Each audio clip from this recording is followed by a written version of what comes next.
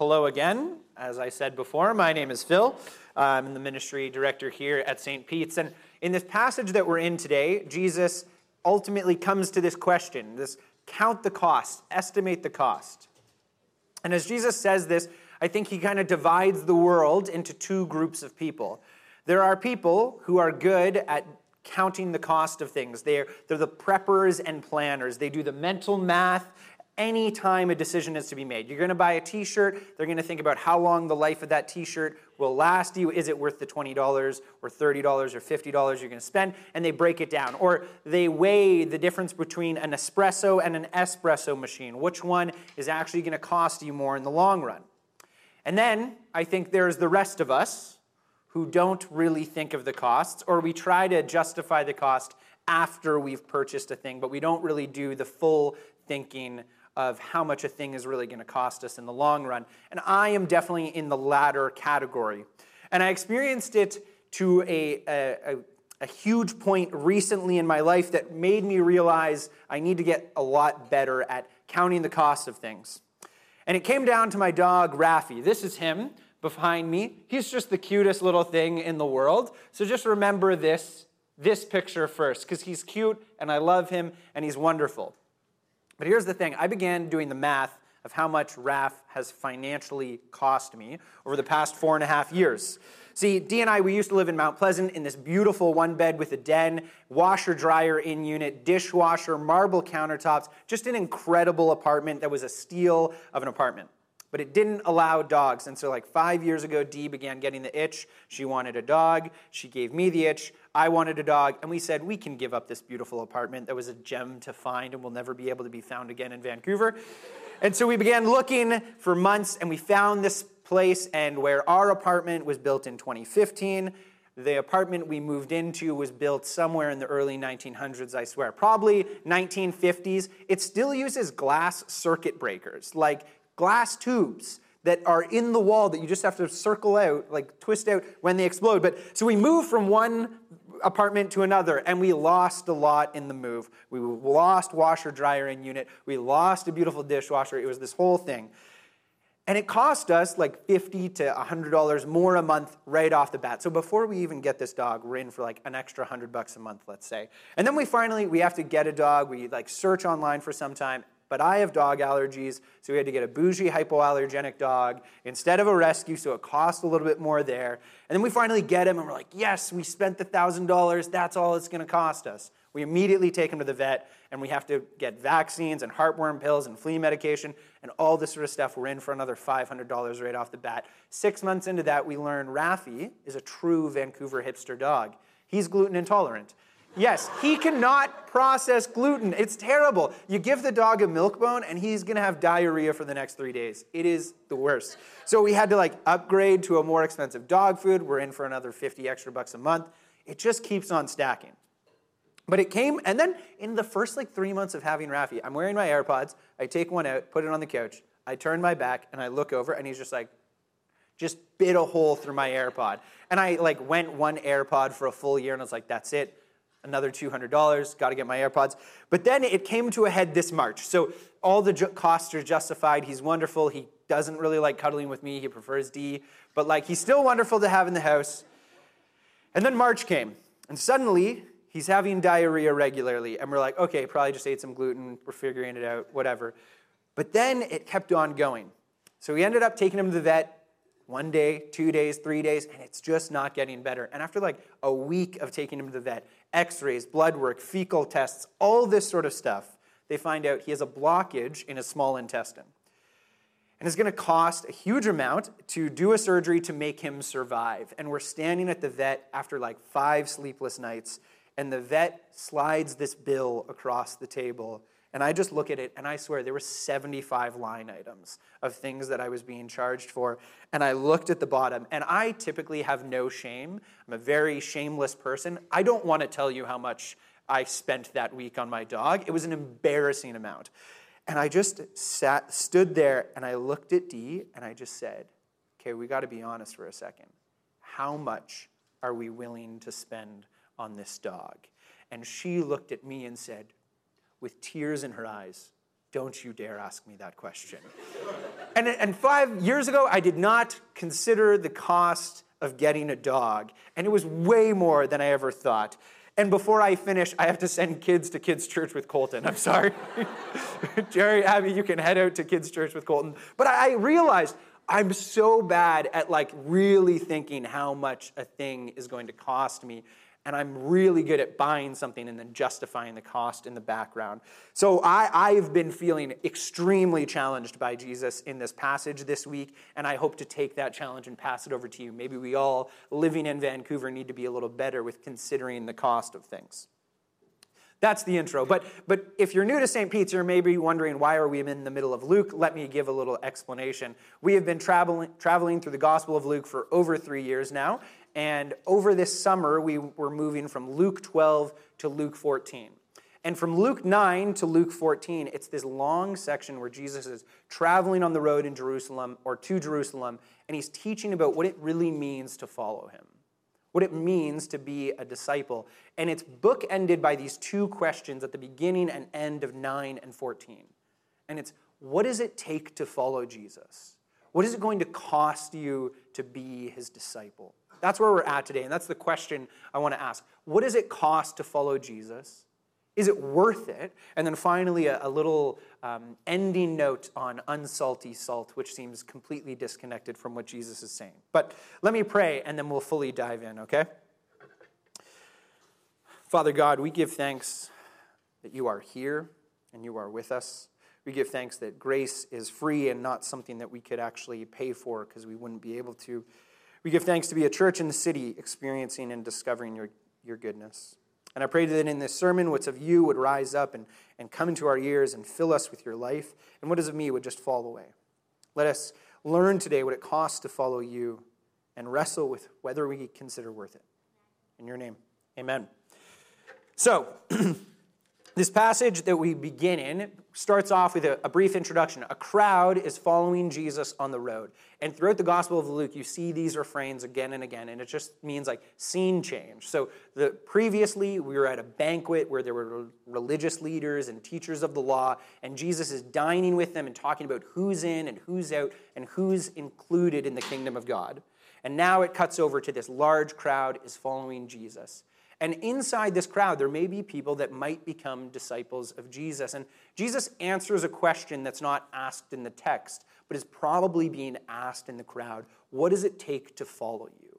How do we become your disciple?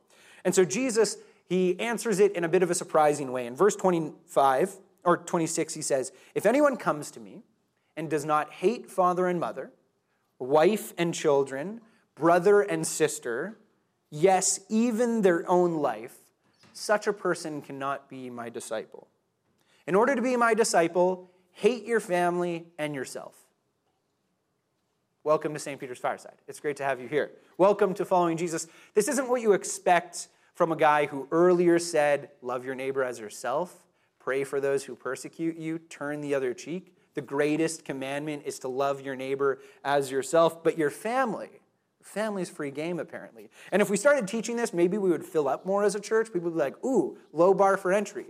Already halfway there. Hate my family? I can do that. We're all halfway there. Hate myself? That's a little dark. But here we are trying to follow Jesus, and he gives us this strange command. So what's going on? Well, this is why my Old Testament prof, he would always say, don't read the Bible literally. Read it literarily. Only then can you understand its literal meaning. And Jesus is, of course, practicing exaggeration and hyperbole. He's using this Greek word misos, which means hate. And he says, hate your family. But misos often is translated in other places as love less. It's not hate, it's not vitriol, it's not anger towards. It's a comparative love. You must love me more than you love other people. It's similar to what you do in marriage. You stand up, you make vows, you say, you are my one and only, you are before my family and everyone else. I'm going to love everyone else less than I love you. Dee and I experienced this in our very first week of marriage. We got married, and then we packed up our van, and we left our family. And for years, my mom would be like, do you hate me? Is that why you left? And I was like, no, I just love my wife more than you. And so I choose to flee from Ontario and come to beautiful British Columbia. And many of us will experience this in different ways. And so Jesus says, your family, your mother and father, your closest relationship, you must love less than me. The family you choose, your wife and your children, the sources of your legacy, you must love them less than me. And then brothers and sisters, it's not just bloodline, it's your fraternities, your religious communities, the people you choose to spend your time with, you must love them less than me. And the big thing there is that is the entire social life of a Jewish person in the first century. It's typically most of our social life as well, but we would put all those things first. They would work all their life to honor their family, to honor their spouse and their children, and to honor the people around them. And Jesus is saying, instead of listening to them, instead of putting them first, I come first. So just an easy bar of entry. And then he tops it up, and this I think is really for us in the West, us in the modern day. Hate yourself. Love yourself less than me. And I think in the West, where we've kind of moved from focus on the family to focus on career, on job, on personal fulfillment, on living out our hopes and dreams, that challenge is even bigger than loving your family less. And I think, especially in Vancouver, where we moved out here, many of us, to pursue education or to pursue some new experience or to pursue a career, that invitation to love yourself less is quite a challenge. And so just an easy bar of entry. Love everything else less than me. Put everything else less than me. As Augustine puts it, you have to reorder your loves. And now everything is focused on Jesus. And if that was not hard enough, then Jesus follows it up with the statement, and in order to follow me, you must carry your cross. And I think we hear this today, and we hear it through the lens of 2,000 years of Christianity, where the cross is victory and forgiveness. That is not the cross that Jesus was talking about. In the first century, to talk about a cross is horrifying. We need to remember that the cross was a symbol of death, of enslavement, of humiliation, of defeat. Crosses were saved for criminals and insurrectionists and slaves. And it was designed to be the cruelest form of punishment known to man at the time. It was a public form of torture meant to carry pain out over a long period of time in a public way. I learned this week that the word excruciating, coming from the Latin word to torment, literally means out of the cross, ex crux. To feel something that is excruciatingly painful means the thing is like getting your hands and feet nailed to wooden beam, hoisted up and left there for maybe 2 or 3 days to die a horrible death in front of people. That's excruciating. So be careful next time you use it. But Jesus says, in order to follow me, you must carry your cross. This public form of humiliation. And we have to pause here. Again, how literal is Jesus being? Well, in chapter 9, Jesus says, you must deny yourselves and carry your cross daily. So we know that it's not a real death that Jesus is necessarily calling us to. It's not martyrdom. It's not self-harm. It's following him. And for some people, their cross might be that. It might be martyrdom. It might be death. But it is a metaphorical death and dying that he's calling us to. So what does it take to be his disciple? Well, reorder your loves, and then take all your hopes and dreams and your desires and nail them to a cross. Because that's not what you're living for anymore when it comes to following Jesus. That's where he's calling us to. That's where he's leading us to. The German theologian Dietrich Bonhoeffer had said, when Christ calls a man, he bids him to come and die. Quite a challenging place to start, quite an uplifting place to begin a sermon. They're sobering, challenging words of Jesus. Count the cost. And so Jesus tells these two stories. He highlights the high bar of entry, and so then he tells these two stories about a man who wanted to build a tower but wouldn't have enough to pay for it, and a king who wanted to go to war and said, consider the cost. If you don't have enough, don't go for it. Maybe to the modern day, he would say, before you buy a dog, consider the cost, because you don't want to be staring at a vet bill you can't pay. Count the cost before you go in. Sit down, add it all up, get out the legal pad, get out the calculator, or in that day, the abacus, and say, do I have what it takes? Do I have what it takes? because it will cost you everything. And before Jesus can even let people finish, in verse 33, he just says it outright. He says, in order to be my disciple, it will cost you everything. And I've been reflecting on these words because it feels crazy to come up here and say this, right? And I've been trying to reflect in my own life. What does it cost to be a Christian today? And I've broken it down to, I think, 4 things we all share that it costs us to be Christians or to follow Jesus, but many others of us will experience different costs. So let me just highlight 4 simple things that I see as costs that we incur. The first is time. Being a Christian will cost you time. If you really want to be involved in the life of a community and follow Jesus, you're going to plug into a local church on Sundays and maybe spend 1 to 2 hours a week on a Sunday. Maybe you'll join in a community group and spend 2 to 3 hours a week with a community group. Maybe you'll serve in a soup kitchen or a place around the city and you'll dedicate some of that time to Jesus. Maybe you'll be praying in morning and evening prayer and reading scripture. Let's put it like, let's be generous. Let's give it 5 hours a week, kind of low bar. Maybe 2 on the odd week, maybe 7 on the high week, but let's just say 5 hours a week to be a Christian. That may sound okay for 1 week, but count that up over a year. Suddenly you're at 300 plus hours over a lifetime, thousands of hours. And in a world where time is commodified so much, where time is so important, we could be doing so many other things. Like if it was a Sunday morning and you weren't at church, well, you could be having brunch at Jam Cafe. You could be hanging out with friends. You could just be sleeping in and not being here and getting time back for yourself in a busy schedule. Or you could be working and making more money trying to afford living in Vancouver. It costs a lot of time to be following Jesus, and we don't get that time back in the same way. We dedicate it to following Jesus. And it costs you money. Follow Jesus long enough, read Scripture long enough, and you'll start seeing this call to radical generosity. The Old Testament, it talks about tithing, but then you don't see tithing brought up in the New Testament because it actually calls for more radical generosity. Follow Jesus long enough, and you'll start feeling this pull to your wallet and your bank account.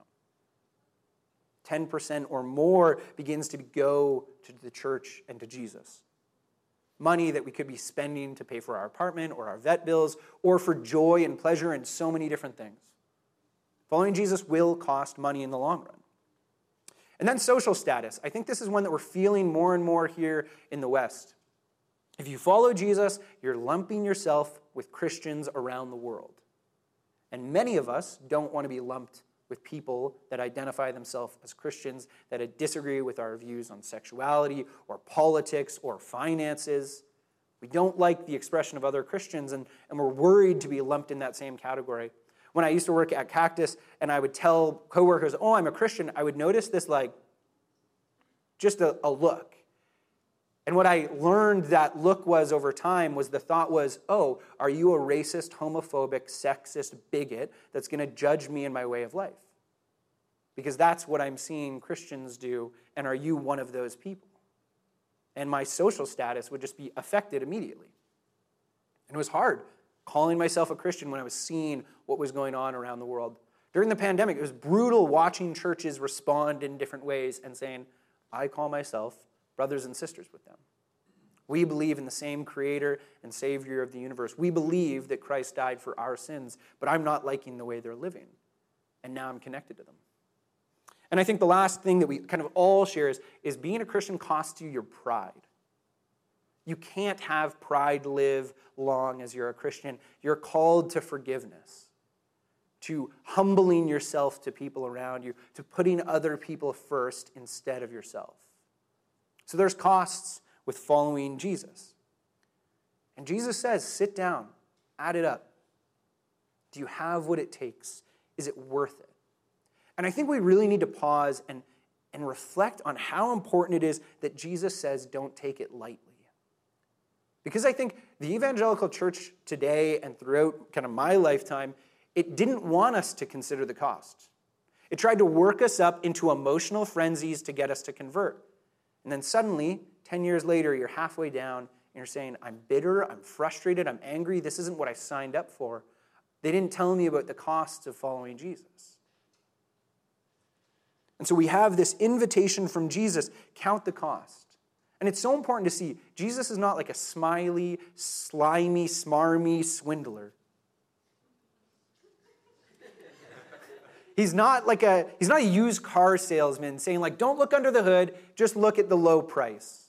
He says, open it up. Take a full look at what's going on here. Do you really want this? Because it comes with a cost to follow him. And I realize how crazy it is to stand up here and say this. Because I know I don't live this way always. I struggle and fail at this all the time. And so I'm not calling you to be like me. I'm calling us to what Jesus is pointing us to, and it's really hard and challenging. But as I've been reflecting on it this week, one of the big things that I came to realize as I was reading through this and researching is, I think actually everything in life that is of worth and value calls to those same sacrifices. Everything in life is asking for your time, your money, your focus, your energy, and yourself. If you want to succeed in work, in school, in social play with friends, if you want to have kids and a family, it's going to ask you to sacrifice again and again. Let's just think of, for a moment, trying to become a doctor. There is actually a few doctors in this room, which is incredible. But to become a doctor first costs you time. At least 10 years of education after high school, dedicated to education. And it's not like high school education where half of us weren't working very well. It's like intense, focused studying, tens of thousands of hours over the course of those 10 years. And then it costs you money, just tuition in general, or not making as much money as your friends around you are because you're just paying to go to school. And where other people are going and working and making money, you're just like sinking into debt over the course of those 10 years. And then it costs you social status because you're not with your friends and your family. You're not celebrating birthdays. You're doing late nights and early mornings and sleepless nights in general, all trying to earn something, all trying to pursue something that promises a reward of helping people and a great paycheck. And then at the end, you work more. Or being a parent, right? Like there's this joy of having a child, and then all that time is dedicated to a child. All your money suddenly goes to this heart that is living outside of you. The social status erupts a little bit as you're walking around with puke on your shirt. Anything in life that really promises value will call you to sacrifice. Your time, your money, your energy, your hopes, and your dreams. And at least Jesus is honest about what it's going to take to follow him. He doesn't try to lie to us. He just says, like everything else in life, this is going to cost you. And so the question is, does he give a reward that other things don't? Nothing in life is free.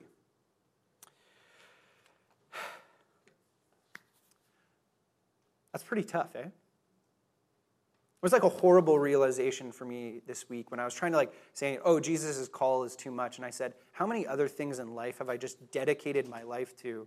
How many things have I said no to in order to say yes to other things? Everything in life comes with a cost. Nothing in life is free that has great worth, typically. And following anything asks you to reorder your loves. But here's the thing. In this sermon, so far, this hasn't felt like much gospel, right? Doesn't seem to be very much good news. Okay, Phil, you've called me to come and sacrifice my life for Jesus. I thought love was free. I thought grace was a free gift. And it is. So I want to talk about the gospel in this text, because I actually see it in a number of amazing places. So I want to highlight three things: the cross, the worth, and the salt. Okay? The cross, the worth, and the salt. So the very first hint of the gospel that we see is in the words, carry their cross. Jesus does not say, in order to follow me, you must carry my cross. You must carry the cross that everyone else carries. No, he says you must carry your cross. Because Jesus carried his cross. And Jesus carried a cross that none of us could carry, of death, of rejection, of forgiveness, of separation from God. And he carried a cross that we should have carried that would have destroyed us. And so Jesus is very clear. Don't carry my cross, which is a thing many of us try to do as we earn salvation. We say, well, I can carry the cross. I'm enough. But Jesus says, no, don't carry my cross. I died that death. In response, we carry much smaller crosses that we can actually carry. our pride, our shame, learning to forgive other people, sacrificing of our time and energy, we carry much smaller crosses that are fulfilled in Jesus' cross. And many other religions, they'll call us all to the same cross, all to the same burden, but Christianity actually does not do that. So there's this gift, come to Jesus' cross, put your cross there, and he'll carry it, and then carry just a small cross instead. So there's good news there. We don't carry Jesus' cross, we carry our cross. And the second part with the cross, though, is that through Jesus' cross, we learn that death leads to resurrection. So as we die to our family, as we die to ourselves, as we die to our hopes, our dreams, our longings, we come alive to new things. As you die to your family, you come alive to a larger family than you ever would have had. Everyone in this room, if they identify themselves as brothers and sisters in Christ, are your brothers and sisters. This church and churches across the world. Jesus at one point is asked, oh, your mother and brothers are outside. And he says, who is my mother? Who is my brother? These are my brothers and sisters. As we die to our family, we come alive to a new and larger family. As you die to your hopes and dreams, you come alive to hopes and dreams born from the very heart of God. And so, yes, there are things that we'll die to, but also things that will come alive to in resurrection and that we get back in a way we never thought possible. As we die to our money and we spread it out and we give it to the Lord, it comes alive in new ways that it never would have with us. So first, the cross is very good news in that text. Would you not agree? Okay. And the second thing is the cost. So, the second place that we see the gospel come up is in counting the cost. Because in order to count the cost, we don't just say, do I have what it takes in me? We say, is it worth it? Is it worth it to follow Jesus? Because the value of something, the cost of something, only matters based on the value of what you get in the end. A can of Coke might be valued at $1, and so it would be too expensive for $200. But if you only spent $200 on an apartment in Vancouver, well, that's a steal, right? The cost can only be valued when you know the worth of the thing that is attained. And what do you get for following Jesus? Well, according to Scripture, you get Jesus. You get to call him friend and Lord and King. As we follow him as disciples, we actually get to be with him. And I love what Paul writes to the church in Philippi in Philippians 3. He says this, whatever were gains to me, I now consider loss for the sake of Christ. What is more, I consider everything a loss because of the surpassing worth of knowing Christ Jesus, my Lord, for whose sake I have lost all things. I consider them garbage, rubbish, that I may gain Christ. In order to really understand the cost, we must first look at the value. And what Paul says is if you hold anything up beside Jesus, it just looks worthless. All those things that we chase after and pursue in life, held beside the shining glory of Jesus, look like nothing but shadows. And so as we consider the cost, we ask the question, is it worth it to come to Jesus? And what do we get in return? Will we get to be with him? There's this fantastic book I read years ago called Love Will Always Be a Poor Investment. Love will always be a poor investment. And I think those words changed my life and how I think about marriage and relationships. Because in the end, I will sacrifice all these things in marriage, but I just get to be with my spouse. I can pay tens of thousands of dollars, not that it was that, for my dog, but I get to be with my dog, the joy and the celebration of with him, and that pales in comparison to being with Christ.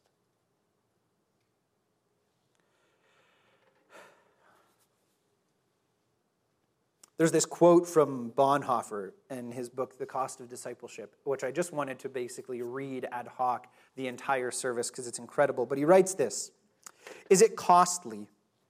It is costly because it calls to discipleship. It is grace because it calls us to follow Jesus Christ. It is costly because it costs people their lives. It is grace because thereby it makes them live. It is costly because it condemns sin, but it is grace because it justifies the sinner. Above all, grace is costly because it was costly to God, Because it cost God the life of God's Son, you were bought with a price. And because nothing can be cheap to us, which is costly to God. Above all, it is grace, because the life of God's Son was not too costly for God to give in order to make us live. It will cost us everything in life to follow Jesus. But it cost Jesus his own life to make that happen. And by that, we live. By that, we come and experience his presence and grace in our life. So that's the cost and the worth. And then Jesus ends in the oddest place, right? He gives this big thing, and then he says, let's talk about salt for a moment. And he says, salt that has lost its saltiness has no worth and should be thrown out. Can salt be made salty again? And I think I read that and had no idea what he was talking about for some time. And I poured through commentaries trying to figure out what was going on. And so many people began talking about the science of salt in the first century Israel and how like salt actually could lose its saltiness because they would get salt from the Dead Sea, but it was impure. So through evaporation and humidity and time, it would literally lose its flavor and purpose as the salt inside the husk would like evaporate and not be there. So you just have this like stuff that looks like salt but is useless. And I was like, okay, cool. What does that mean? So then I kept on looking, and I found this great, I was like, can salt that lost its saltiness be made salty again? And I found a teaching from a first century rabbi writing about the Talmud who was asked the question, can salt be made salty again? And he had this incredible response. He said, how can you make unsalty salt again? He said, by salting it with the afterbirth of a mule. Now, you may not know about mules, but mules are an animal that cannot procreate. They can't have children. They can't have an afterbirth. So his answer, he could have just said, no, it's not possible, but classic Jewish proverb. So can salt be made salty again? Well, no, because we don't have any afterbirth of a mule. And again, I was left with this question, what are you talking about, Jesus? Why are you saying this? But as I reflected on it and asking this question, he says, he who has ears, let him hear. And I thought, I don't have ears. Please, God, let me hear. But then I began to think about all the things in life that take away our flavor and our purpose. As we live, we will begin to sacrifice our life for many different things. And it will take from us. It won't give us things in return that it promises. And sometimes we can end up feeling like an empty husk. We're not living into what we are called for. Life has no flavor. It's overwhelmed with these things that I've sacrificed for. And I think the thing that Jesus is saying is much of the time in life you may feel like an empty husk of salt. You have no purpose and meaning.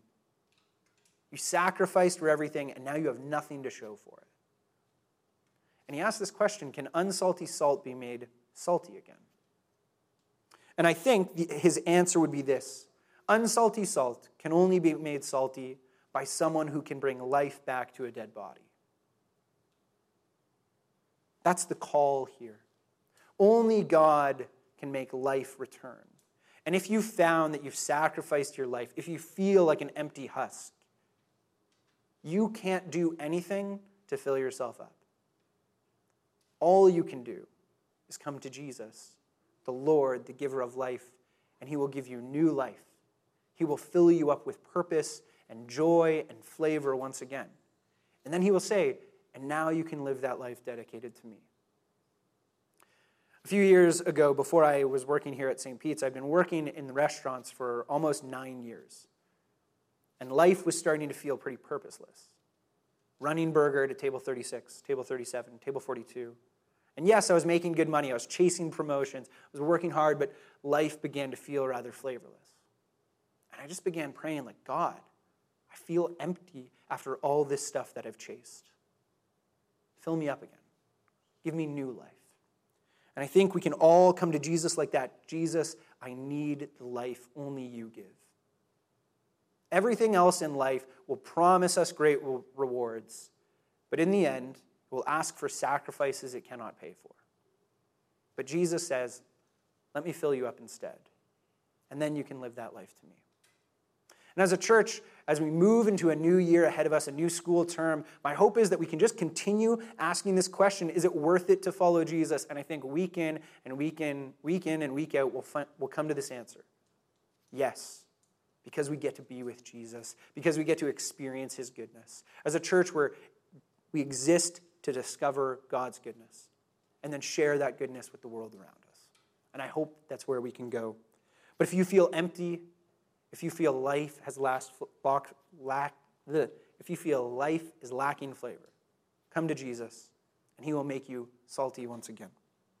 Let me pray.